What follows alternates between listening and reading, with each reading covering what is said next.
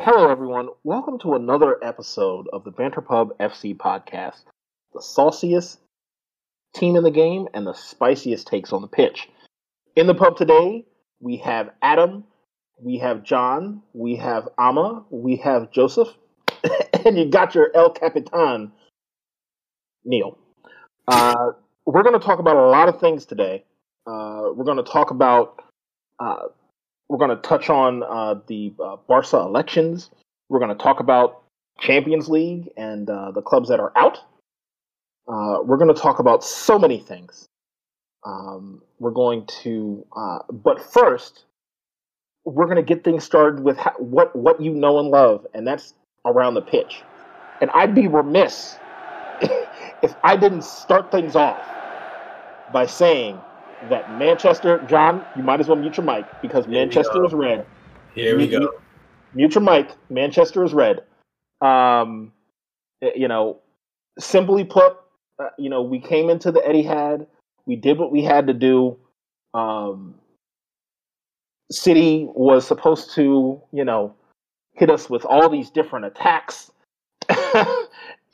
And they didn't do that. If I'm not mistaken, they were on a 21-game unbeaten streak.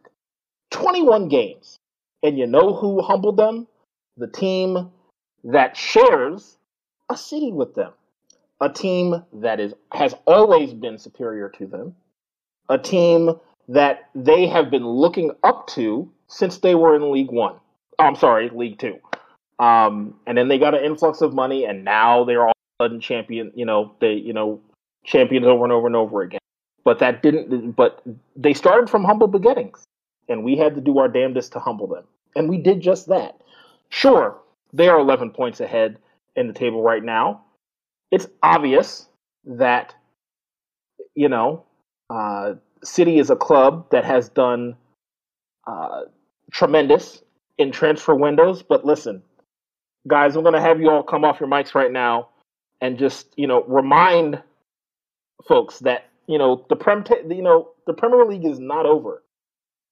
11 points is easily eclipsable, and I'm going to remind John very quickly that 21. That number 21 is very interesting because that's Manchester United has 20 titles. So, 21 is not outside of the realm of possibility. That's all I'm saying. Wow. So I'll say this. We got together as a family, Banter Pub, watched watch along over the weekend, and we watched the United City match, the battle for supremacy of Manchester with league implications. And it was, honestly, I was kind of disappointed we didn't see Sergio Aguero start. It was kind of I was expecting a little bit more from City. I think everybody was. I came into this game thinking that we were going to lose, 4 to 5-0 at the minimum. Wow. And that didn't happen. Sure, City had a tremendous attack on several occasions. They missed several sitters, but that's, common from City. When the going gets tough and the tough gets going and they have to put the ball in the net, they just seem to sky it. It just seems to be a recurring thing. Either it's a missed pen or it's skying it over the net. Like, and yes, does it happen with every team? Sure.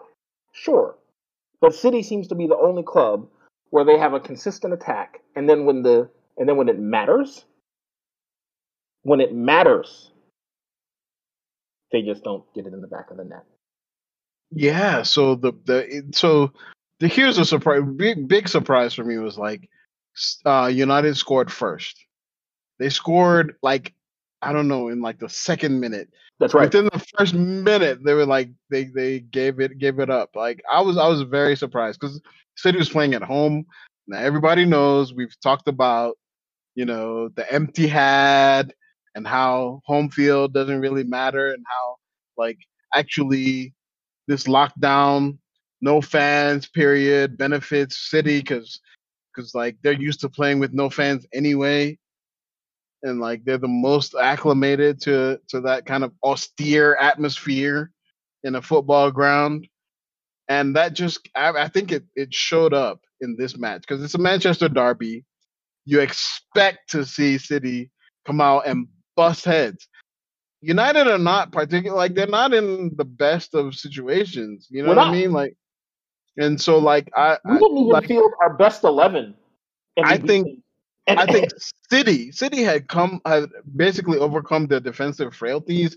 They stopped playing Fernandinho in a center back role, like John Stones, the original Don Dada, and Ruben Diaz have been like a remarkable pairing, and so I expected them to hold a fort, and it was a big disappointment. Like right early, I think they gave up the ghost. They gave up a gave up a pen. Somebody has the screenshot from Twitter where where there's like six people, six City defenders, and one United attacker, and that ended up in a penalty. Like that was a really embarrassing situation, and the response from City, from a Pep Guardiola side, never came where they struck back and then took control of the situation. That's what I expected from this match. But Bruno Fernandes converted the penalty in the second minute, and then that big body Benz you like Luke Shaw. He came in 5 minutes in the second half and scored the second goal, and that sealed all the scoring in this Manchester derby. Who would have thunk? I mean, you would have thunk because immediately after that, and I know John's going to come off his mic and talk about, oh well, we bounced back against Southampton and beat them 5-2, and we did what we had to do, and you know what? All the players that should have shown up and should have scored against Manchester United didn't do a fucking thing. But they showed up against Southampton. So you mean to tell me that Ole Gunnar Solskjaer, who seems to always, first of all, he's undefeated against Pep. Let's say that What? first. Is that true? Yes, it is. Is that yes, a real stat? I got to look that up. That doesn't It's a sound real stat. Look it up. That's impossible. He's also undefeated against Manchester City in general. Look that up too. That is impossible. So we're talking about, John, I'm waiting for you to, defend your manager. I'm waiting for you to defend your club. I'm waiting for everybody to, speak on this because, I was anticipating, like I said before, I was anticipating a back and forth typical Manchester derby where there was going to be several yellow cards, possibly a player sent off, several injuries, back and forth, like, Leeds coming and going, like and that's not shout out to Leeds United because fuck you, Leeds United, but that's what I was expecting. That's not what we saw. And that's not what we saw. That's definitely not what we saw. I'm glad I got to witness it with you guys as family because, like, if I talked about this match outside of the context, nobody would outside of that context, nobody would get why it was so surprising, right? Manchester City ahead by double digits in points in the league. Manchester Derby at home, where they have the advantage, where they have the impetus. Like it's built for Pep Guardiola to like just sprinkle his sauce over that squad and have them deliver. I was really expecting Sergio Aguero, one of my favorite players in the Premier League, to perform, and he chose not to start him. Gabriel Jesus did nothing. The quote unquote Turkish Zizou came up blanks. The reincarnation of Tony Adams. Yeah. Hapless in the City squad. I was very disappointed with this overall fixture because I expected City to counterpunch at some point, and they just didn't deliver. Like I keep on saying, I think every United supporter with common sense expected City to dominate the Derby because the way that City had been playing up until that point, you expected City to hold the fort. And we scored early, and then we scored again, like you talked about, in the, to start the second half.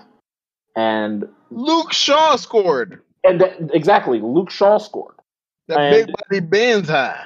And there were several, and this is not to discount City's attack, because if you look at the stats of the match, City had several shots on target. It just goes to show you that Dean Henderson, did what he had to do, and there was an opportunity that I'm glad Ederson didn't make the mistake he made in a more recent derby where he almost cleared, and he cleared the ball right to Scott McTominay and it ended up in the back of the net. But are you really glad, or? I mean, hey, listen. You're just being nice. I mean, I'd love to hear from everybody else, because I could talk about this derby, for the entire episode, but we don't need to have that happen. I'm a humble host, unlike others. Whoa. And I'm going to, do the best I can to press forward and not stay stuck, because Glenn said he's a humble host, and he referred to himself at the top of this episode, calling himself El Capitan. That's right. Is it Uchiwali or is it one mic? Is it Uchiwali or is it one motherfucking mic? Because I don't even know. Anyway, listen, as far as I'm concerned, the only thing that I have to say about City is, to the man that had the absolute temerity, the utter gall, the disrespect to refer to John Stones as the new Tony Adams, the real Tony Adams would not have let those goals scored. That's all I know. So you can hold that and hold that L. Yeah, it's true. It's true. It happens to the best of them, I guess. Focused on that big match midweek with Southampton. Take your eye off the ball. And didn't defend home, but it's curious to see. I mean, I agree with what folks have said so far. I expected a bit more out of Man City, more lively match, more of a fighting appeal, but I guess it just wasn't in them today. It's curious. It's a big win for Manchester United as well. I think it keeps. Tries to keep everybody honest that, this isn't, while we've definitely spoken about the fact that we think Manchester City is the likely champion, it doesn't mean that they do end up with it. We see what will happen. Obviously Manchester City, I know, played another game this week, I think, to get ahead of things with their League Cup final coming up, but it just puts them on notice and makes them have to keep it up. Manchester United keeps them honest and continues. I mean, that was 4 straight clean sheets for Man U, so I can't deny, as much as we decry Slabhead on this show, they've actually shown out the last couple of weeks. So definitely a great performance from them on this one. Well, I'll say this. Slabhead did not come through in the Europa League. I'll say that for starters. First of all, about the fucking Manchester Derby. Yeah, you're right. Well, first, why are you talking about Europa League? Yes. When I say about shifting the goalpost, am I a prophet or what? Like you literally fell right into that trap, bro. We're talking about Premier League right now. We're talking about the Manchester derby. Man wants to mention the Europa League result from today. I'm talking about. Well, when we were talking about the Premier League last week, only thing y'all brought up was Europa League. So let's start with that. Let's end up with that. First of all, we're 14 points up. We bounced back. Yeah. So we good. Secondly, it's a derby. So derbies can go either way. And yes, it's true. We've never defeated Ole. That's right. It's okay. We still won the league regardless of that. And the league's not over. It's March. I'm saying we won the league regardless. In recent history, we've done it without the fact. How have you not defeated Ole? That stat is the most mind-boggling part for me. I mean, because beating him. Because you know Ole is straight vibes and no defense, no attack, just vibes. It's just vibes. It's like, yo, I'm gonna put out this 11. I'm gonna put out this 11, and y'all, man, you're like, hey, it's on y'all, man. Like, go ahead and make it happen. And I don't understand it because Pep is lauded as this tactical genius, lauded as this, manager, motivational, like savant. And how have you not been Ole at the wheel?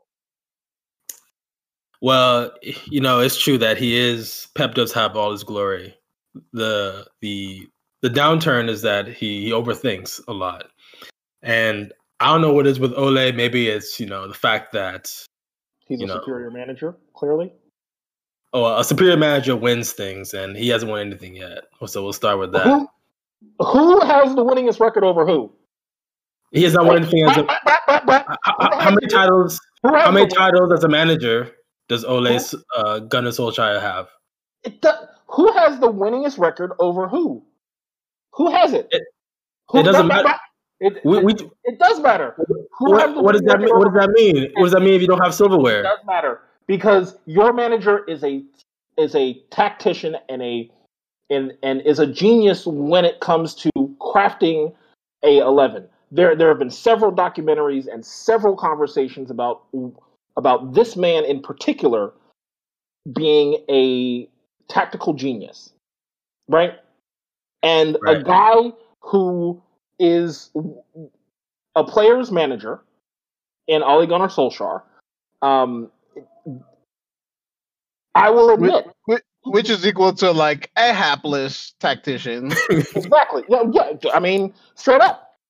I mean, everybody's already said it's really, vibes.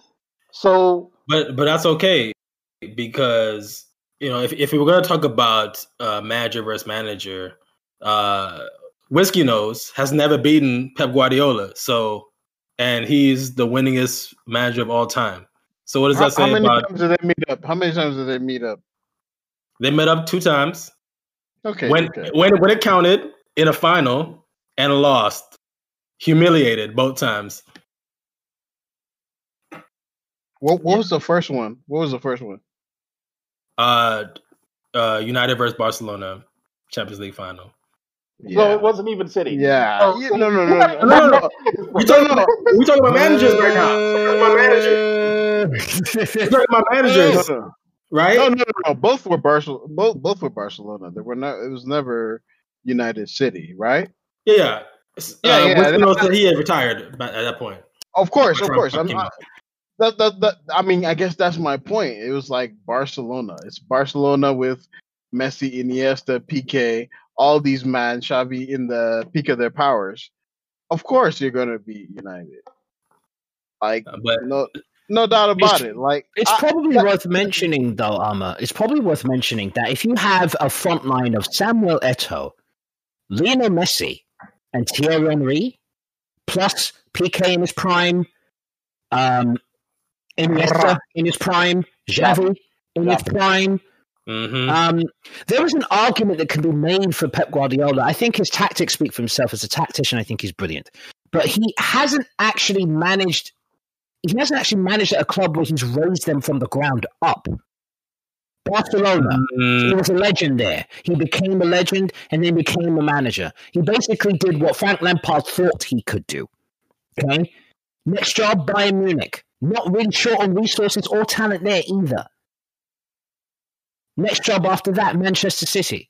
There is an argument that can be made. You can't even compare him to Sir Alex Ferguson. Sir Alex Ferguson got started at Aberdeen. Aberdeen were absolutely not in the running for anything. And he took them from nothing to glory. European glory on top of that.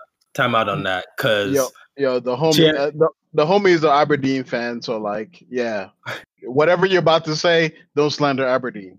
I'm not slandering Aberdeen. What I'm saying is that those same players came in third place in La Liga, which third place is, you might as well be trash at that point in La Liga.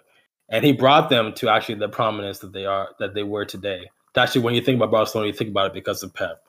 Same thing with Manchester City. Manchester City, we were third place. Wow, we just gonna paper over Johan Cruyff. We just gonna paper over the people. We talking about right now. When we think about Barcelona right now, we're thinking about. When you think about Barcelona right now, we think about what they, Okay, we ain't gonna talk about Barcelona right now. Yeah, let's leave them when the Barca turns a little bit later. Thanks, great, appreciate it. But point being is this: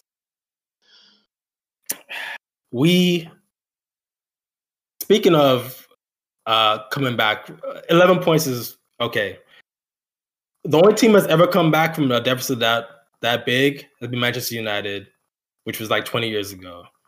We've come back from Manchester United. Manchester United. Okay, who's in second place right now? Manchester United. But I'm just saying. Point being is that we had this big of a lead before under the Moo era, and we still won the title. We came back from 10 points against Liverpool, still won the title. We came back from 8 points with like 5 matches to go against Manchester United, and we won. Yeah, don't remind me. Yeah. So point being is, we lost in the derby. We lost.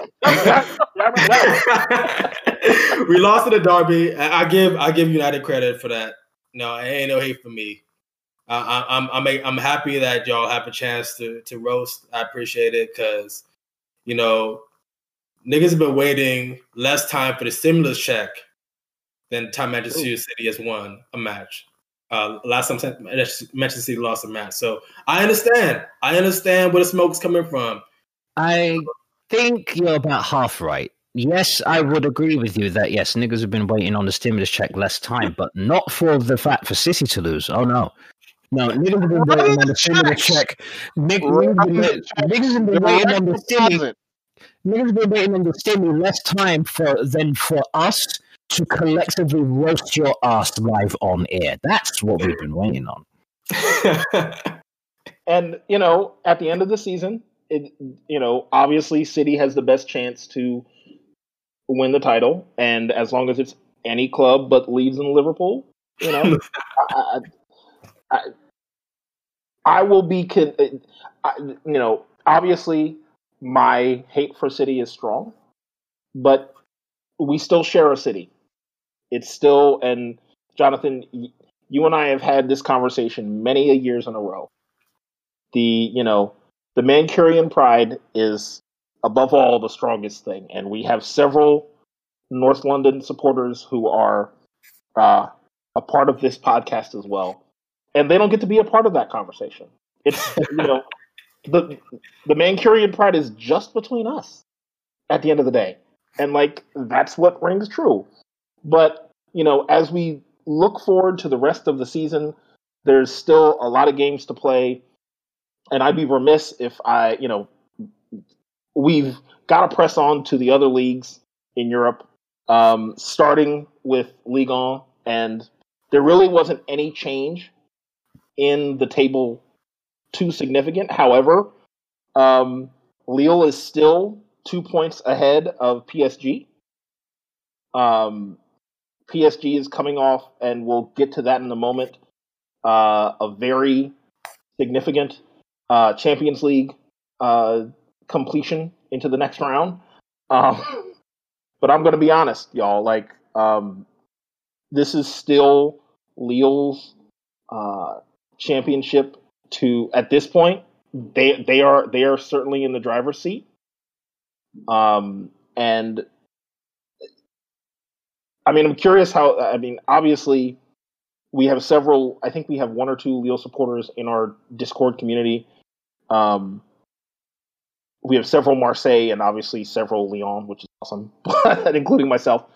PSG is a club that is always in the conversation, has always been in the conversation for at top of the table. Every other league in Europe has kind of said, "Oh well, you know, the French league, Ligue 1, is the farmers' league," just because PSG has been dominating for such a long time. And we've talked about it. We've talked about it for several weeks now. Lille being at the top of the table should not be a surprise for those of you who have seen these other clubs, Lille, Lyon, Monaco, Marseille, build while PSG has just kind of plucked the best of the best and kind of just stuck there and just kind of not necessarily built for depth, but just kind of plucked the best. And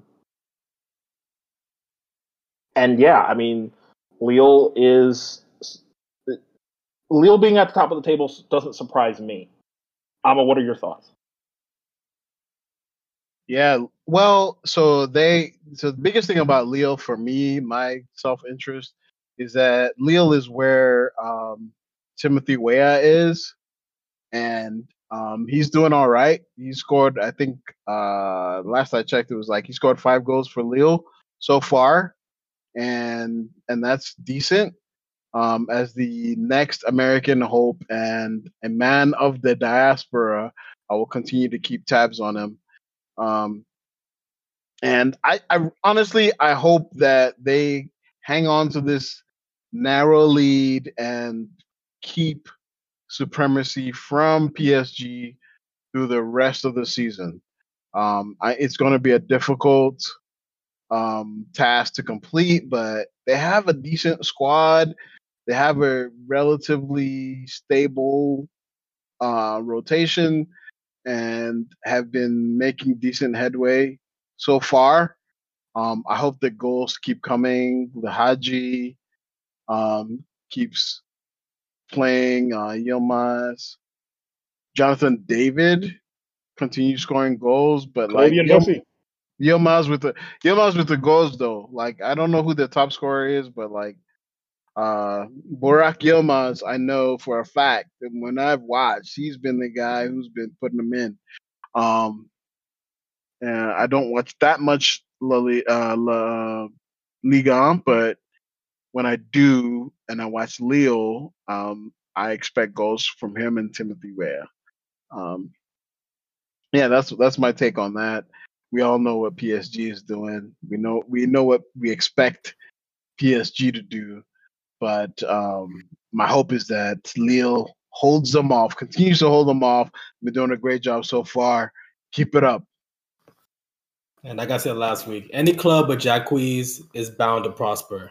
Bound Oh to my prosper. God! Christ. Right back on the disrespect. This man just doesn't rest. I don't understand. Listen, There's no rest for the wicked. No just rest. absolutely none. Like he's just back here, out here, just slandering man. Jacques, you know, you're like, come on now. Anyway, on the Liga topic, I'm tired of people calling it a farmers' league like it hasn't had legends like Ronaldo, Michel Platini, Raymond Kopa. Who else am I thinking of? Zinedine Zidane, where he first got his start. Juninho Pernambucano. Hello? Like the guy JJ Okocha, JJ Okocha, Thierry Henry, Didier Drogba, like Chistinel, like how dare you call it a farmers' league when so many brilliant players have come through that league, or they go to that league after they play in another one, namely the Premier League, or the Bundesliga, or La Liga, or Serie A for that matter. It's a brilliant league. They have, look, and as far as I'm concerned, you can call it a Farmers League as much as you like, but absolutely nobody, and I do mean nobody, in any other domestic league anywhere in the world that I can think of has won their domestic title 7 times in a row. Shout out to Olympique Lyonnais. You understand? When you man can do that in your own league, chat to me. You understand? As far as I'm concerned, all things relative, Ligue 1 deserves a shit ton of respect put on its name. And that Lille are outstripping that of a side that has more money than God. They have Kylian Mbappe. They've got tons of players, but Kylian Mbappe is absolutely their best player. I don't think there'll be any argument there. Like, give these people their props. How dare you call it a Farmers League when Lille are topping it, and everybody automatically assumes that PSG will walk it? I'm sorry, but I mean, Ligue 1 has been like one of the best leagues to watch for decades now. They deserve their place to be amongst the best European leagues. So put some respect on their name. No more of this Farmers League nonsense. Apart from anything else, a French club made the Champions League final last season. I didn't see any Premier League clubs in the Champions League final last season. Oh, okay. So let's just go ahead and keep a lid on this whole Premier League supremacy nonsense. You might think it's the best league in the world, and you're more than entitled to think that. But objectively speaking, let's relax a little bit. And I mean, to that point, it's like this, if you haven't been watching Ligue 1, this is the week to do it, because this is honestly a huge week for Lille. Lille is only up. I mean, they're up 2 points, which a lot of, just as people pointed out, people might not have expected them to be in this place, but they are. And then they've got this match. They're going to Monaco, and if anybody has in recent years challenged PSG the most, has probably been Monaco. That's the place people are most familiar with for producing a lot of the talent that's made it to the quote unquote bigger leagues later on. And then this is honestly a make or break week for Lille to watch as well, because they do have a round of 16 match in the French Cup against PSG. And while you can say it doesn't matter, like, it's definitely a pride thing. If they can knock out PSG there, and keep it going, obviously, if they even draw a point, they are going to Monaco. Like, that's not an easy place to play. Monaco is still in fourth, still trying to challenge, to push as far up. Like, when we talk about Lyon, we're focusing on Lille and PSG, but also let's look at Lyon this in the race. Like, it's not like a given, because everybody's right there. Lyon, remember, 62 for Lille right now, 60 for PSG, 59 for Lyon. Like, everybody's there. Monaco's at 55. So it's still like, these matches still all count. They're all worth watching. These guys are all playing top-notch football. This is definitely the time to watch, if you haven't picked up on it, to catch up on what is probably the most underrated league in Europe right now. And with that, I think we should move hastily along from France to Italy, and remind everybody that, Inter is still at the top of the table. Several weeks ago, Joseph proclaimed that, Inter should be crowned champs, and despite the fact that I am a avid Inter supporter, I didn't want to just crown them.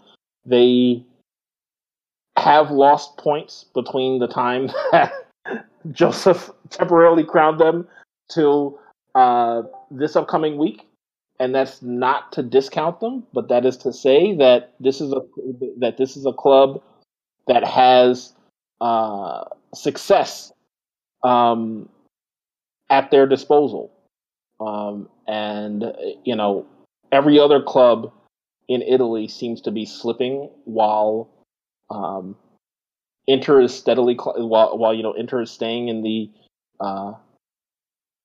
top of the table, and I am just really elated at the success of Inter, Obviously, I could talk ad nauseum about the success of Inter, but I'm not going to do that. Does anyone else have anything to add as far as Serie A is concerned before we move on to the Liga and As The Barca Turns? I mean, once again, why must everybody boo me when you know I'm right? I told you they're not going to get caught. Like the point gap, the points gap is what now? 62. AC Milan have 56. Juventus have a game in hand, but they're on 52 points. Roma on 50. Following them is Atalanta on. I was about to say Atlanta. Jesus, Atalanta. Yeah, don't make that mistake, boy. 49 points. Napoli is 2 points outside of that for the last, what looks like the last Europa League place. And nobody cares about Lazio, and so on and so forth. So, like, it's just like there's just no catching them. I look at I'm looking at Inter's last results and going through. They've won their last 5 in the league. I don't know when's the last time they even lost a league match, to tell you the truth. They haven't had to because they only have, as Amma pointed out several weeks ago, they have nothing else to play for. So they only have the league to play for. So, this is it. So yeah, I mean, at the end of the day, I just another side another side, and while the league doesn't get disrespected, any like Ligue does, I will say that Inter is a side that definitely needs a lot of respect put on its name. Do you know what I mean? People were castigating them as a band of Premier League rejects. I didn't know 3 or 4 players from the Premier League constitutes the whole side of being Premier League rejects, but there we are. So it's time for the hyperbole to stop there. You need to put some respect on Inter's name. This is a side that will be in Europe next season, and you should fear them because they're playing sensational stuff. They really are. Like, Antonio Conte's got a great system in, and they'll have the summer to invest in new players if they want to. I don't really feel like they need to. It's a healthy friggin' side that they've got there. And we'll see who joins them. But if they add to their ranks, yes, you should be taking Inter Milan extremely seriously. But I do want to say that this has to be calmer, certainly when you consider that Juventus got knocked out of the Champions League. You know what I'm saying? Big man like Ronaldo was out here putting his best performance in a federal court in Las Vegas. Certainly not in the Champions League, it appears. So it's just like, but that's what you men get for unfurling that banner and singing those chants to Mario Balotelli all these years ago. That's what you get. That's what you get. No such thing as a black Italian. Well, now you have a black Belgian to fear who speaks fluent Italian, actually. So, hope it was worth it, all that Racismo, because I don't see Juventus challenging for shit for a while now. So, it's time that Inter actually rose to prominence again, and right on time. Man like Romelu Lukaku absolutely has to win every single individual player award in the league this season. He's been dynamite, and I really, really, really am pleased that Inter are where they are. Because while I don't have an Italian team to speak of, maybe outside of Palermo, because, drippier side in the league, but there we are. And I feel quite strongly that this is more than just Inter just dominating the league. This is karmic retribution. And I'm pretty sure that Inter Milan supporters will be flooding the streets, assuming all is well in terms of vaccination rates and, all them type of thing there. But for now, they are champions elect. I said it beforehand, man like Armour tried to temper that down, but now, I did because you're, it felt a little early and things were a little tighter as things have played out over the past say 3-4 weeks, Inter have solidified their hold. They're 6 points ahead, and they're doing the thing right. Like they've been out of Europe, so they're ready. They're focused. They've got Coppa Italia and they've got the league, the Scudetto to fight for, and they're 6 points ahead of Milan. I like what they've done. You know what I'm saying? Like every time we watch them, I think we've 2 of the last 3 watch-alongs we've watched Inter Milan, and they've been fantastic. Romelu Lukaku has been dominant, and I feel like we need to give this man his laurels for for making the switch and then leaning into it in a way that cements himself as one of the elite strikers in the world today. I don't know who's doing it better. Like as a number 9, like he's out there. I don't know who's performing better as a number 9 in the league in any of the top 4 leagues in Europe today, aside from Romelu Lukaku. He brings in his wingers. His hold up play is great.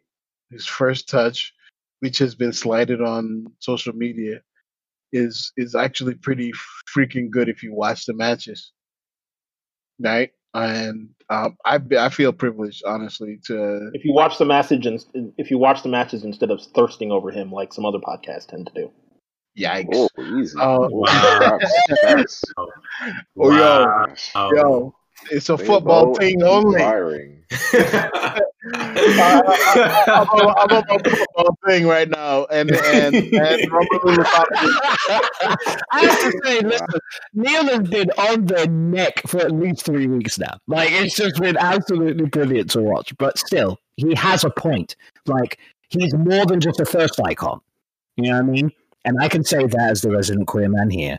Yes, Romelu Lukaku is absolutely gorgeous, but please put some respect on his actual game. Do you know what I mean? He's more than just for you to, have a wank to, if you like. No, you're right. Look at what he does on the pitch. That should be the first thing that should be impressive. You understand? The only man that can play in Jinko jeans on the pitch, man. That's incredible. Wow. Wow. That man's always choosing violence. Always. No, I love Romelu. I love Romelu. I love him a lot. My only criticism is that he's playing for Belgium and not Congo. But outside of that, Mr. Jinko jeans balling. All right, that's fair. That's fair. We see you on that one. But like as far as goals in the league, 18 in 25, as opposed to Cristiano Ronaldo, 20 goals in 22. Like, and he can easily make that up. But I also think that we are observing kind of a shift in the power structure of the Serie A. It's obvious to me that Juve is not going to win the Scudetto this year, right? For the first time in God knows how long. Oof. And I'm happy that it will be Romelu Lukaku. It will be this squad with Lautaro lifting the Scudetto. I'm certain that that's going to be the final outcome. But I will say that Romelu Lukaku deserves some glory given the amount of scathing attacks he endured when he wore the Manchester United jersey. Y'all did not deserve him, and I'm glad he's flourishing and in the black and blue. And England. Real quick, I was just gonna say, like, England didn't deserve him because let's remember he was a Chelsea cast off as well first before he started to develop at Everton and got Man U calling, and then and West Brom before that. It just was right. It just wasn't like the UK just wasn't right for him. So he's back on the continent. He was great. He was He great. was great, but it's just like they didn't love him enough. So let him flourish elsewhere. That's all I'm saying. Like I'm happy for him too. He was great at Everton. They had Yannick Bolasie. They were doing things right. Like Everton looked good. He scored tons of goals for Everton, right? But the problem is when he went to Manchester United, and he went to Manchester United at the wrong time, right? They had not settled. They didn't, and even now, I would argue that's not the destination for you as a promising black player, simply because of the lack of, it's basically vibes. You're on your own, right? It's like how much chemistry can you develop with the players you're playing with, and pray that you get to be on the match day squad with the guys you have good chemistry with, and can deliver a result. Like, sometimes it's a goalkeeping error, sometimes it's your center backs, sometimes it's the failure of your DM. Like unfortunately, like United is not the finished article. They have a lot of potential. They have so many wonderful players, but I feel like his time at United it's almost a waste of a couple of seasons, because he was dominant for Everton before he moved to United, and I'm glad he still has gas in the tank to dominate Serie A before it's all hung up for him. And with that, Adam, do you have anything else to add before we talk about your Barcelona? Yeah. Before we move on to our lovely weekly segment, As the Barca Turns, like I just want to say, it's kind of a foregone conclusion. This last match, like we got to give credit specifically to this last match, because this is the one that you would have pointed to. Maybe you drop points. Atalanta is a good team. You never know what they can pull out firepower wise, but they handled them 1-0. No, they did what they had to do.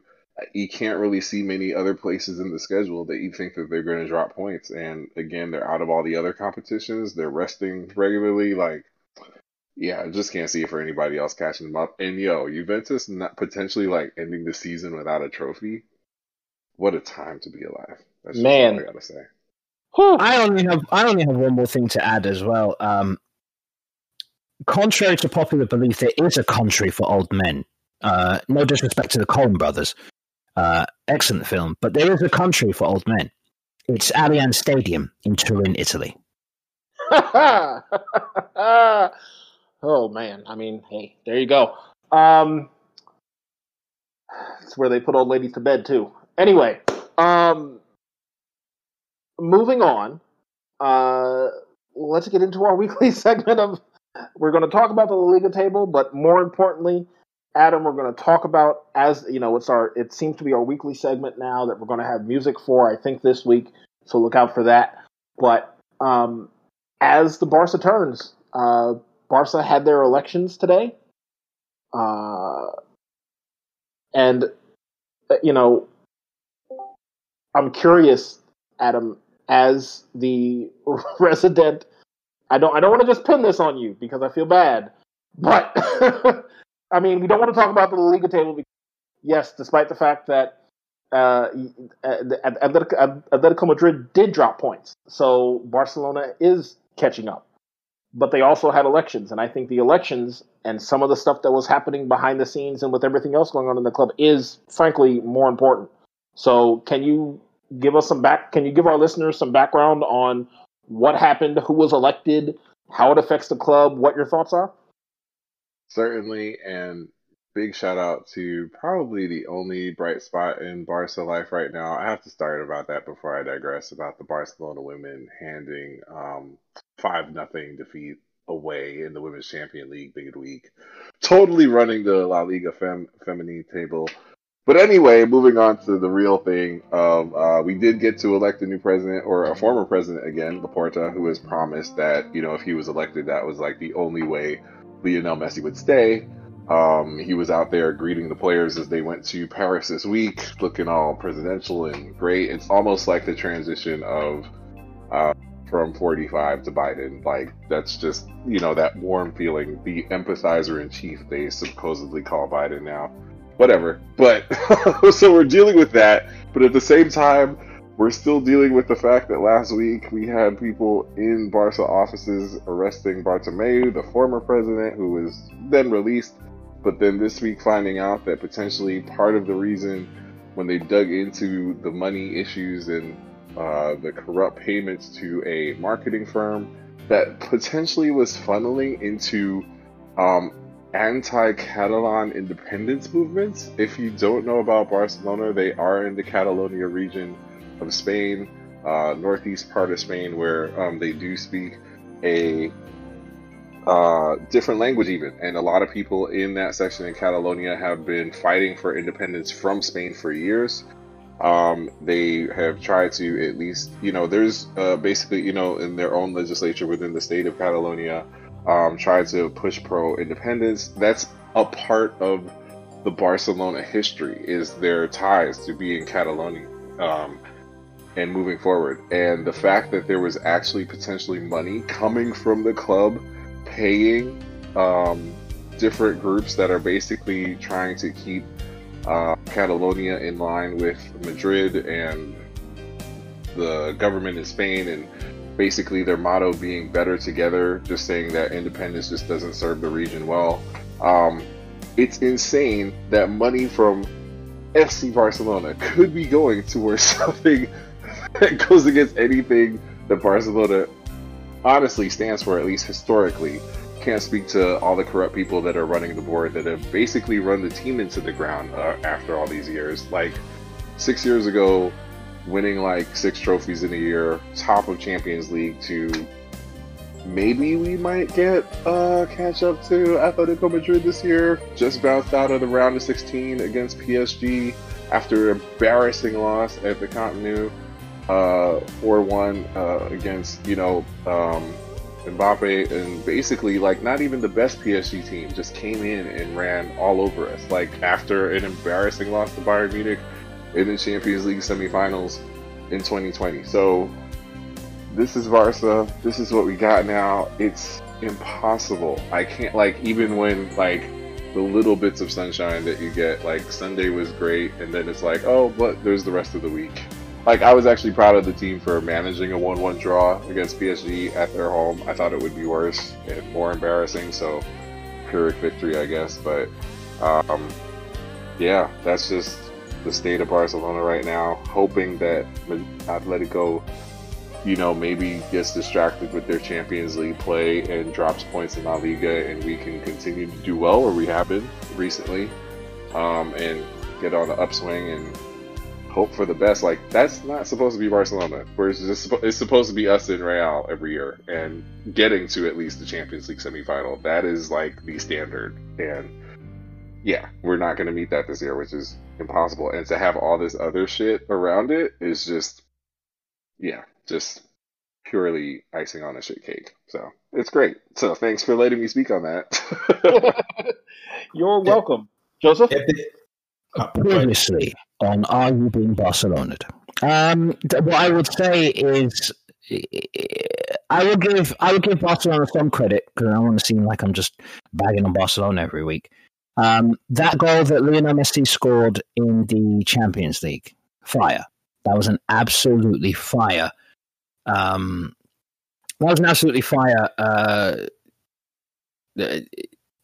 Goal. It was well taken. I mean, it was a consolation in the grand scheme of things because they got absolutely humped.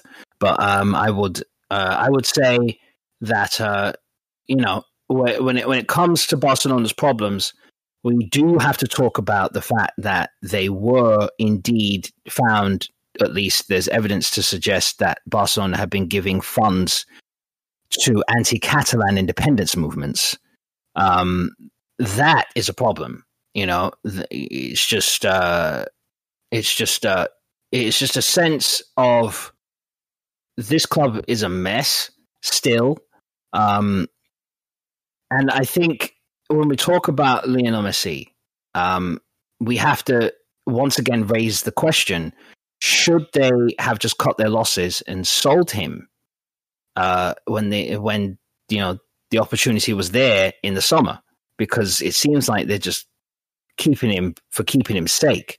They haven't really built around him with the a new crop of talent and things of that nature. And it's just it's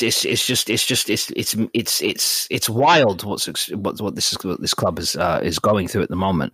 But every period of dominance must come to an end, and I think we're seeing that with Barcelona. John, did you have something to add? I think the only thing I have to add is, well, I didn't know how close the Liga race was last week, so yeah, it was closer than I thought. But if they lose if Atleti loses to Getafe, I don't know. I don't know what's going to happen. That's going to be wild, but that's all I had to say. I mean, right now it's 6 points, right? And yeah, that's small enough for things to happen. So 6 points between Atletico Madrid and Barcelona, but like Madrid is 2 points behind Barcelona, and so like this is that crunch time, right, in La Liga where Real Madrid steamrolls everybody and like makes it to the final, makes it to the end of the season. We're very few matches from that point, like whatever 12 game weeks between now and then. A lot of stuff can happen when the margin is that narrow. However, Barcelona have the best league form, even though Atleti have, they're in the driver's seat with the 6 point gap. my hope is that we see competitive matches all the way through.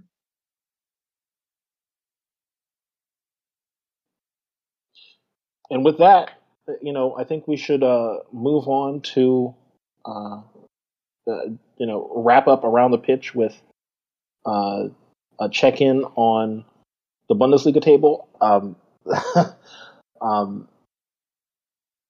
Der Klassiker happened, and it went the way that I think how the league is going, I guess I should say. Bayern came out on top. And I mean, there's really not anything more I can say about it, about Der Klassiker, about the Bundesliga table. Unfortunately, the Bundesliga table, or the Bundesliga, is also not a farmers' league either. It's not, but it's also not the cream of the crop in Europe. Bayern certainly is. They are the defending UCL Champions League champions, and they're well on their way to go back and to potentially repeat. And they are far and away the best team in Germany, and they, as of some transfer business that happened after the window had closed, they added to their defense. Jordi Alba is leaving in the summer, and they added RB Leipzig's young talent. So, they're just a club that is on the rise. And yeah, is there anything else anybody has to say before we talk about the Champions League? About their Klassiker? I mean, the only thing I gotta say is, again, Bayern is stacked. Shout out Cash Doll. So it's gonna be interesting. It's gonna be interesting run up. Really, bro. It's real. Leipzig, this is the time, like you're saying about Real Madrid. This is the time where Bayern they're turning up right now. And yeah, I mean, they did. They took it from Leipzig, right? Like this was a handover, right? Like this was almost like a relay race right here, where Leipzig just like, oh, you know what, you right, you're the big brother. I was very disappointed with this past game, match day 25 in the Bundesliga, where RB Leipzig seeded the league to Bayern Munich. Like, come on, bro. Like, fight for this. I was disappointed overall, and that's Truly. pretty much my feeling. Dortmund dropped more points. It's just nah. Like hold on. I don't know if Neil said this, but it's Bayern, Leipzig, Wolfsburg, Frankfurt, Leverkusen, then Dortmund, and then Union Berlin, and then like Freiburg. Like, what are we talking about? The top 8 in the Bundesliga looks like that. And I'm disappointed. And Bayern is up by 2 points. Yeah. I was hoping that this year would be a little bit different, it'd be more pressure on Bayern, blah blah blah blah blah. But that's not happening. Leipzig let me down this past week, and I'm disappointed. I want to further on that with the whole with the way that the Bundesliga table looks. Right now, Bayern are on top with 55 points. Leipzig are 2 points behind. Wolfsburg on 45 points with Eintracht Frankfurt right behind them on 2 points, and Leverkusen, not on 2 points, but 2 points behind, excuse me, on 43 points, and then Leverkusen are 3 points behind them on 40. Dortmund have 39 points this season. 12 wins, 3 draws, 9 losses. Like, their last 5 is a bit dodgy. 2 losses, 2 wins, and a draw. As far as I'm concerned, this has to be considered an abject failure for Dortmund. They may still be in with a shout of winning the Champions League, but they had to squeak by a Sevilla side, 5-4 on aggregate. The second leg finished on a draw. So it's just, questions need to be asked about Dortmund. Questions need to be asked about whether or not they are missing something. Questions need to be asked about whether or not their tactical setup is really going to do it for them going forward. It's not looking great for your boys in Borussia Dortmund in the league, and the fact that Union Berlin are only 4 points behind them, it can go where they actually finish the season. It's hard to say, but while they can still get into the European places, I think they should definitely be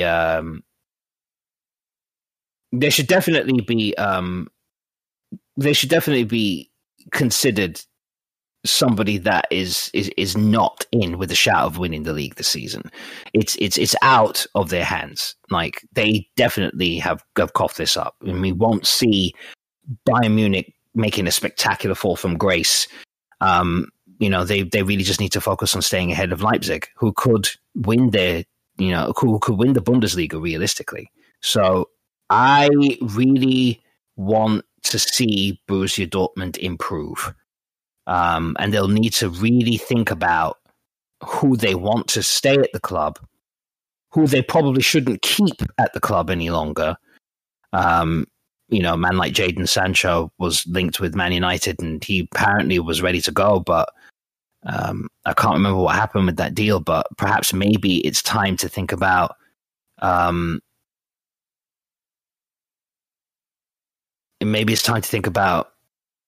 letting a few people go and using that money to reinvest into some good or great players. Do you know what I mean? You got to cut your losses and maybe just think about revamping the side. Think about who it is that you want to actually build around, and maybe also think about having a tactical revamp, because it looks like, for all intents and purposes, Dortmund have been found out. So let's see what happens. But this is definitely not. It's not a good show from Dortmund this season, and I know Dortmund fans will be extremely disappointed with the way that they performed. And with that, we're going to go pay some bills, and we're going to be right back, and we're going to talk about the Champions League. So stick with us. We'll be right back.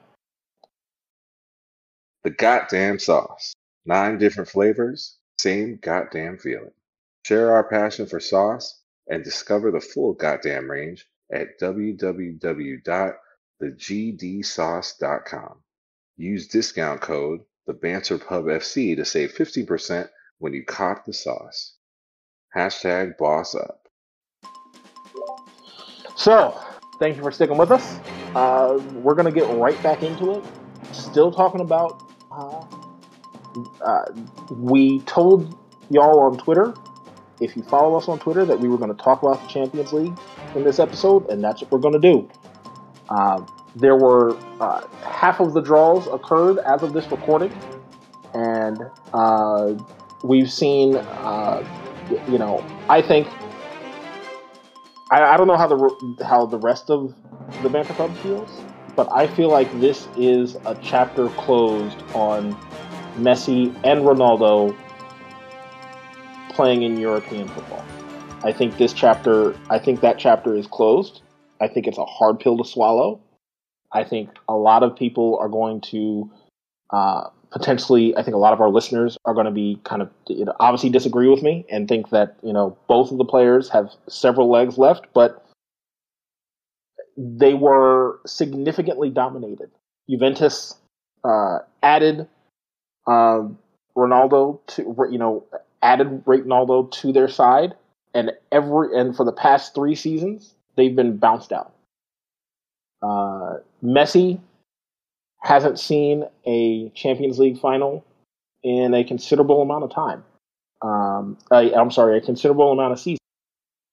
There were jokes that based on Messi's performance in this game, despite scoring an amazing shot from outside of the box, that he was wearing his Argentina kit under his Barcelona kit based on his form.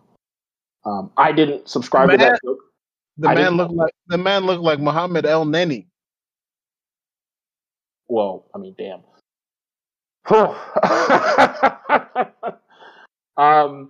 But yeah, let's start with Porto Juventus. Adam, I know you and I were watching this match back and forth.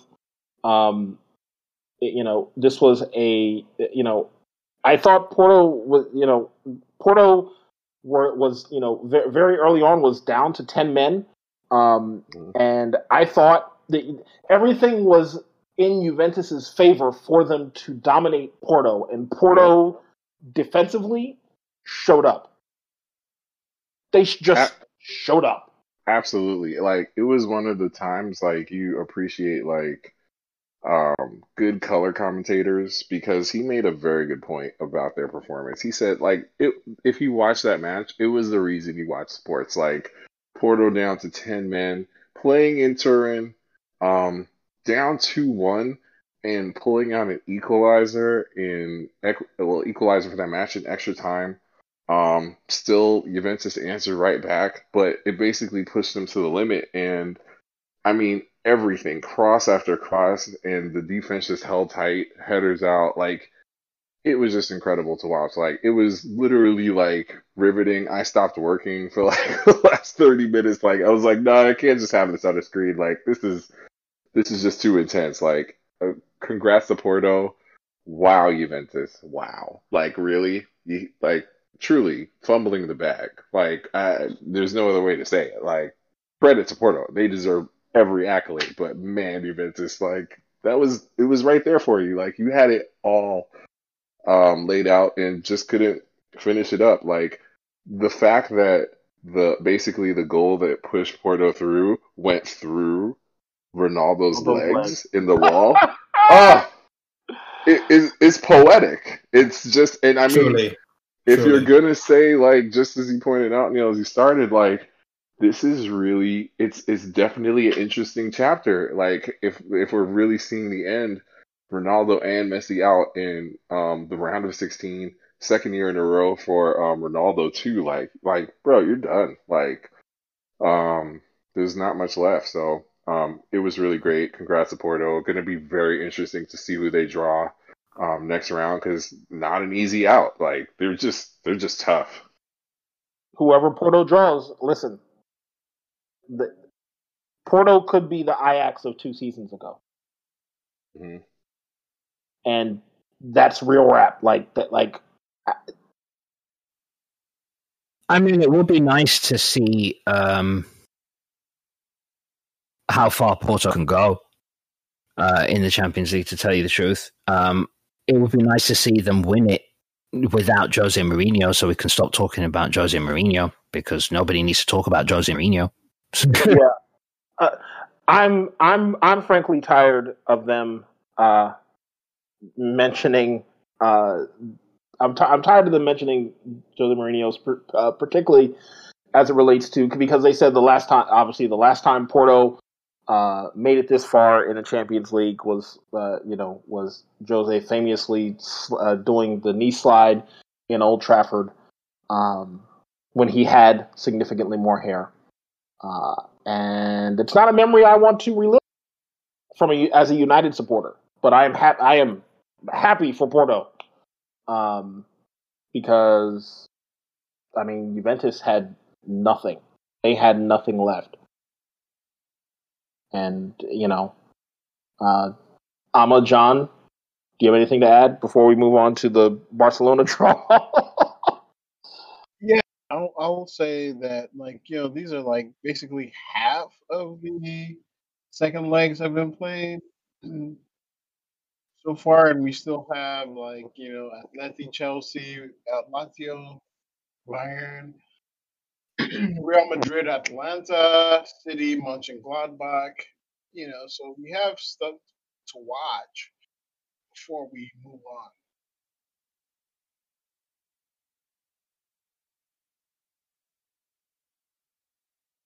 on. I'll only say that, about Messi, Ronaldo. I think it's, I didn't.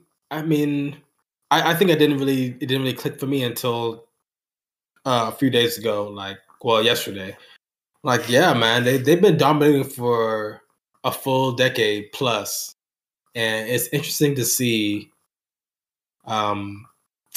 You never imagine how what the fall off would be.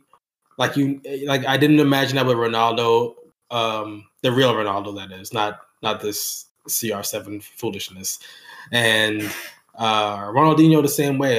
You never see them fall off in this way, and you can never predict it. But now you see it, you see it right in front of your eyes, and it's kind of wild to see. It's kind of wild to see, knowing that Messi looks likely to leave. Ronaldo is probably going to come to the MLS at some point. It's just really wild. It's just really wild to see. Yeah, and speaking of Barcelona, obviously they had their second leg against PSG, which I gotta say, y'all, PSG seemed to be playing with a significant chip on their shoulder. They came so close to winning the Champions League final, didn't score in the Champions League final against Bayern last season, and this is a team that seems to be from a European standpoint. They got rid of Thomas Tuchel, and it seems like they have been firing on all cylinders as far as European play is concerned ever since. Mbappe is clicking. Di Maria is clicking.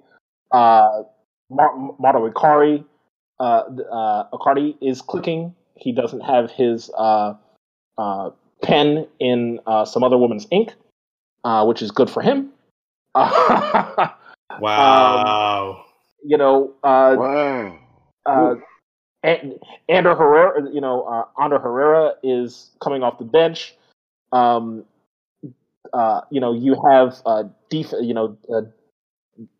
defenders doing what they're supposed to be. It seems like they got rid of Thiago, and we have defenders like Diallo and Kurosawa, and a new manager who is actually seems to be invested in PSG's growth, and in particular the future of the club. I really think Pochettino could potentially take PSG to glory this year. And if they draw Porto, They might run into some trouble. Man, that's a matchup. That might be the dream matchup. I mean, and you went through that list of players, and like let's remember, another guy Everton has given up on, Keane, who's like been showing out for them, especially since Neymar has been out with his injury, or I don't know, visiting his sister or whatever he's doing.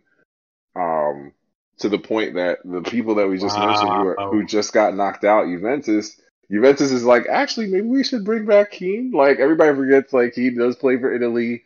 He did play at Juventus as a younger player. Like he's gotten back up. Like this guy could barely get minutes at Everton, and he's like in the Champions League quarterfinals with a good chance of making it to the actual final. So, um, it's just like Pochettino just has them all clicking, just running, like just doing great things. Like whoever they pulled, that like I'd be, other than PSG Porto, it'd be interesting to see a PSG Liverpool as well in the next roundup. I don't want to see PSG City Man City just yet. Like that to at least be a semifinal if it were to happen. But I mean, yeah, like right now, it's honestly, I think for Champions League, and I know we still have one more round of fixtures. I mean, one more half of the fixtures list to go, but I think it's City, Bayern, and PSG at this point as the serious contenders to take it all. Agreed. John? I mean, I'll just say, yeah, to the Moise Keane point, anyone is better than Eric Maxim Choupo-Moting. So I think, Wow, yeah. Wow. Just saying, if you had to pull him off the bench for your chance to get it to win the Champions League final, then yeah, you struggling. So they got a better chance than anyone right now. It's at Bayern you're lacking.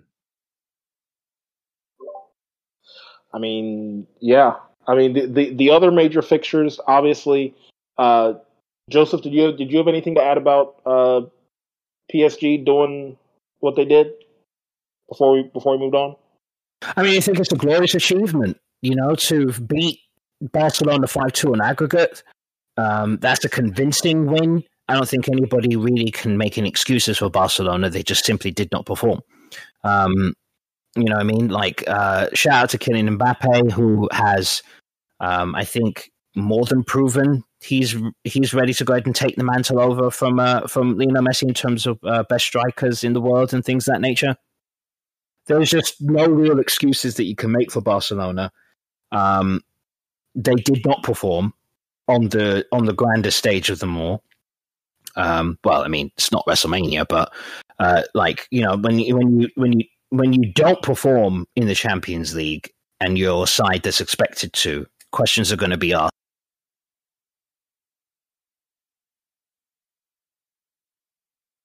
Over, and I would agree that this should signal the end of an era, not just for Barcelona, but also for for Lionel Messi. I mean, but also for Ronaldo, because at the end of the day, you tried to win a Champions League with a bunch of old men, and it didn't turn out well for you. The last Champions League final that you went to, you got absolutely waxed by Real Madrid. It's you need to have a rethink. You need to go away and you need to have a rethink about how you really want to attack this thing. Because the way that you tried to do it, it did not work. The experiment failed. You just need to, take the L, as they say. But PSG deserves absolutely full credit. If they make a second final in a row, then they really and truly cannot be any negative commentary against PSG, because they've done the thing, But it's still very much early doors as far as the Champions League is concerned. And that's really what it is. I mean, that's pretty much. I mean, the only other draws that finished were Dortmund turned over Sevilla in surprising fashion, and Liverpool dispatched RB Leipzig relatively easily. It wasn't necessarily a foregone conclusion that because Sevilla has, obviously in recent seasons, Europa League has tended to be their European cup of choice to win. And I think everybody thought they were going to be the surprise. And they drew Dortmund, and Dortmund did what they had to do. Dortmund seems to be doing what they have to do when it comes to Europe, but then when it comes to domestic play, they're just not doing it at all. Liverpool did what they had to do against Leipzig. Obviously, the season is not in the picture for them in the Prem, so they're fully focused on winning the Champions League, and they did what they had to do against RB Leipzig. We'll see who they draw. Once the second half of the rest of these matches finish, and we're obviously going to circle back with that draw and give you some probably do a set piece about that draw more than likely. But Amma, did you have anything else before we take a break? Yeah, I was gonna say I hope Liverpool gets a difficult draw. I hope they get Porto. The next go around because like this Leipzig thing was not supposed to be this easy. Right. Yeah. Yeah, I was really really disappointed. The same thing with Dortmund. Like, they Sevilla, they did the business at Sevilla, but like the 2-2 tie at Dortmund, that's not good enough. That should not be good enough. If you're a big club trying to make this thing happen. So yeah, I wanted to see more dominant performances, and I did not see that across the board. It was like Liverpool had the best. Liverpool and PSG, I guess, kind of had the best performance in this part of the draw. We'll wait till next week's matches to see how the rest of the things play out, and I hope we get some tighter results, so that we can salivate at the prospect of really fantastic teams matching up against other fantastic teams in the next round of the Champions League. Indeed. And speaking of salivating, someone who has been salivating on racism is Arrigo Sacchi. Sacchi, I'm sorry. Yeah. With his, I guess it was 2.5 weeks ago, he made a statement that there are. He prefaced his statement with, "I am not racist." For those of you who are listeners who are trying to do better when it comes to having conversations about race, do not start off your sentences that way. Yeah, you're racist. That's it. So. Exactly. Well, yeah, and so he said something to the effect that the Italian national team should have real Italians. We shouldn't have all these random people meshed in with the Italians. And by random, he means black. Let's just call it. Yeah. And to be fair to Arrigo Sacchi, he's been saying this. Like, this is his thing. Back when he was AC Milan, when he was coach of AC Milan, when he was manager of the national team, he preferred, an all true Italian, quote unquote, squad. He believed pure that, Italian. Yeah, he was very much that guy. This is on par with his brand.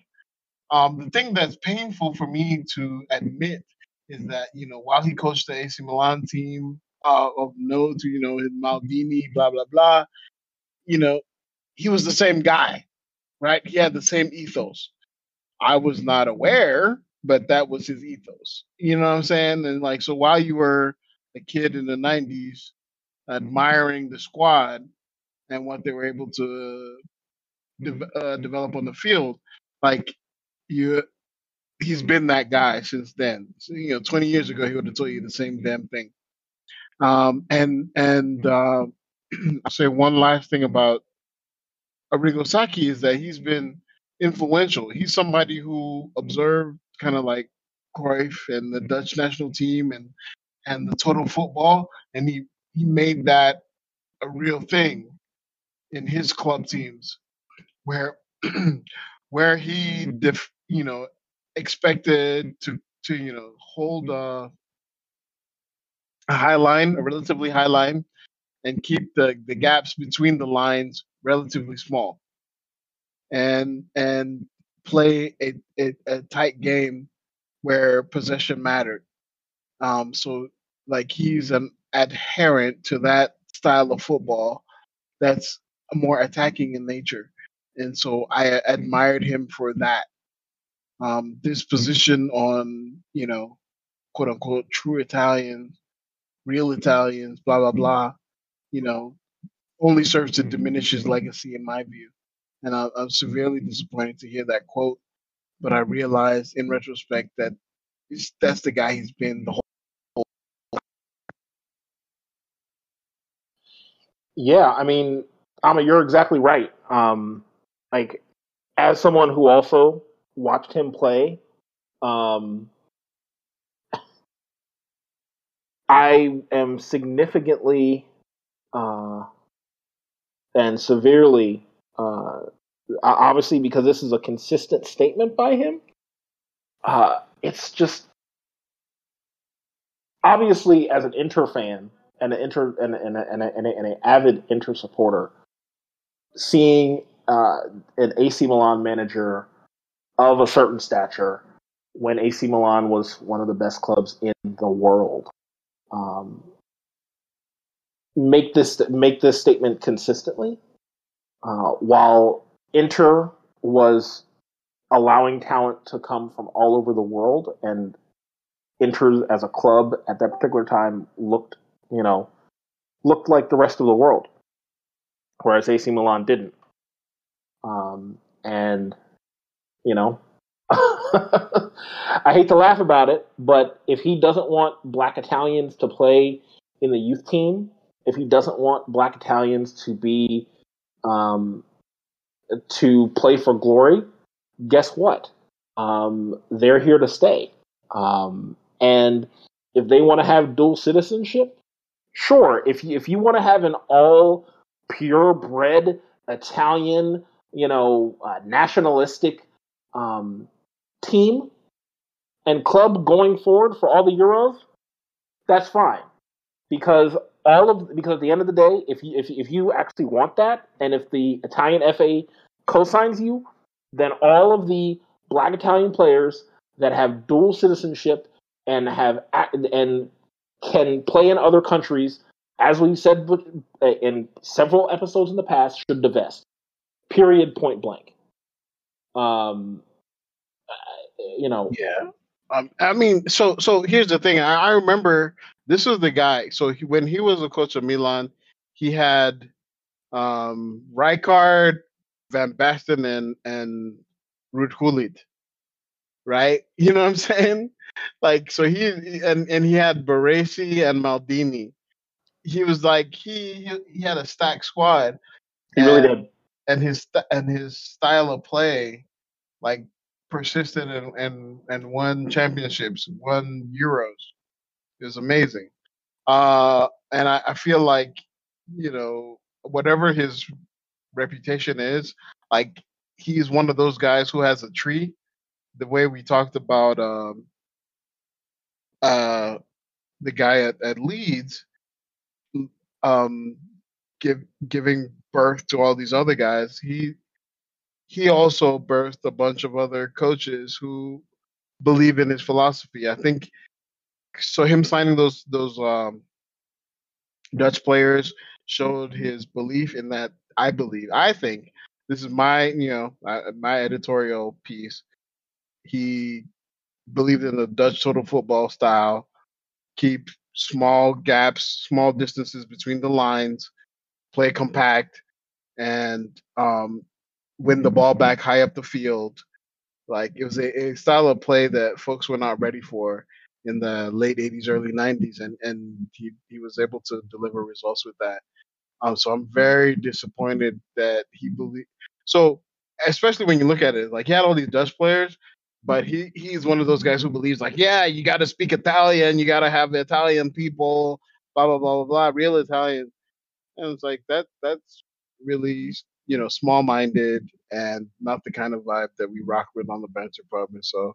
For me, it's like a fuck Arrigo Sacchi in 2021. Whatever you accomplished in the past, because that's not how we roll in the modern world.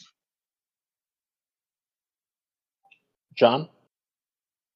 Yeah, I think that's a good point, Amma, because I think even though he had all these great black players, he didn't have to worry about seeing them on the national side because they play for another country. So he didn't have to care about it, which is still, it's a fucked up reality. So yeah, fuck him. Fuck racism in general. And, I have to go to Italy next year for a destination wedding. So I hope nobody tries me because I don't mind fucking somebody up over some racist shit. So just want to say that. You can try Jesus, but you can't try these hands. Joseph? I think Arrigo Sacchi is a relic. I think also Arrigo Sacchi is irrelevant, quite frankly.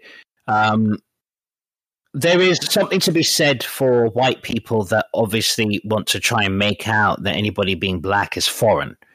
Like, we're not going to... I mentioned at the top of the episode, there is such a thing as a black Italian. And, the same kind of levels that you would throw at people... the same kind of levels that you would throw at people, saying that, just because they were born of parents who immigrated to a certain place. The same kind of stuff that you would say about, talking about the validity of whether or not they're Italian or not. Gentlemen, we're just talking about nationalist sentiment. That's really what it is, okay? And I'm not going to pronounce his name correctly because fuck him. Respect is given, not earned. And as far as I'm concerned, if you come out with these kind of baffling, contradictory, and just flat out anti-black thoughts, then why the hell should I respect your name? I don't give a shit about you. I give a shit about what you said, but I don't give a shit about you. And as far as I'm concerned, every single one of those players in the youth team deserve to be there. They were selected on merit, not because of where they're from, necessarily, because that's a foregone conclusion. If they're playing for the Italian football side, then you know what it is. But if you're happy to go ahead and repatriate them to wherever it is you think they're from or wherever their heritage is from, then by all means, it's fine. You'll be feeling the hurt because you don't have any players as good as them. Oh. So if you really want to just go ahead and do the whole national identity thing, then please just be honest and just call yourself what you are. You are a nationalist. Yeah? You are a nationalist through and through. And if that is the case, then you also have to answer for your anti-blackness. And if you don't want to do that, then we can't have the conversation and you should just shut the fuck up because you're not being honest. Like, what Sacchi said was just absolutely baffling. It was bemusing in the extreme. And for me, I just don't see any reason why Sacchi's comment should be taken this seriously. When realistically it's even going to be in a fighting chance of winning a European Championship, never mind a World Cup. So it's just like, if you're that pressed about how many black Italian players that you have playing for your youth teams, then I don't know what it is that I can say, and I don't know what it is I can tell you, as far as I'm concerned. That's exactly it. That's what I was thinking too, Joseph, in terms of just like international competition. I think it starts with Germany in 2014. France follows up in 2018. I don't think you're going to win a World Cup if you're not relying on, like, both of those teams have, I mean, obviously France was basically like pretty damn black. And then Germany had significant contributions from their black players. They depend on them coming up. I mean, but Sacchi's comments are just unfortunately still prevalent in not just Italy. It's I mean, the people in England who decry the rise of black players on their team. It happens here in the U.S. Vaunted women's national team member Abby Wambach a couple years ago got in trouble because she was like, "Oh, we relied too much on dual nationals who happen to be heavily black and brown, who actually are the future of the U.S. spot as well." So it's something you see everywhere. I mean, honestly, there's no way that you go forward, I think, at this point, if you don't embrace the best of the talent that you have available to you. And in each of these countries, because you guys all capitalized on immigration at some point, now you have black people in your countries, and now you support black players through youth leagues. Like, they're just going to be there, except the fact that they're better than the players you want to get time with, and maybe you might win something. But if you keep refusing it, like, you can stay in the doldrums. Your pure Italian team is never going to make it out of a group stage of the World Cup. That'll be cool. We'll enjoy watching it happen.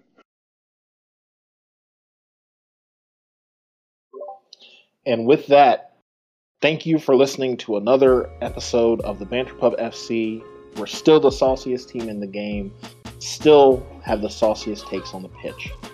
Follow us on all of our socials at the Banter Pub FC, Twitter, Instagram, TikTok.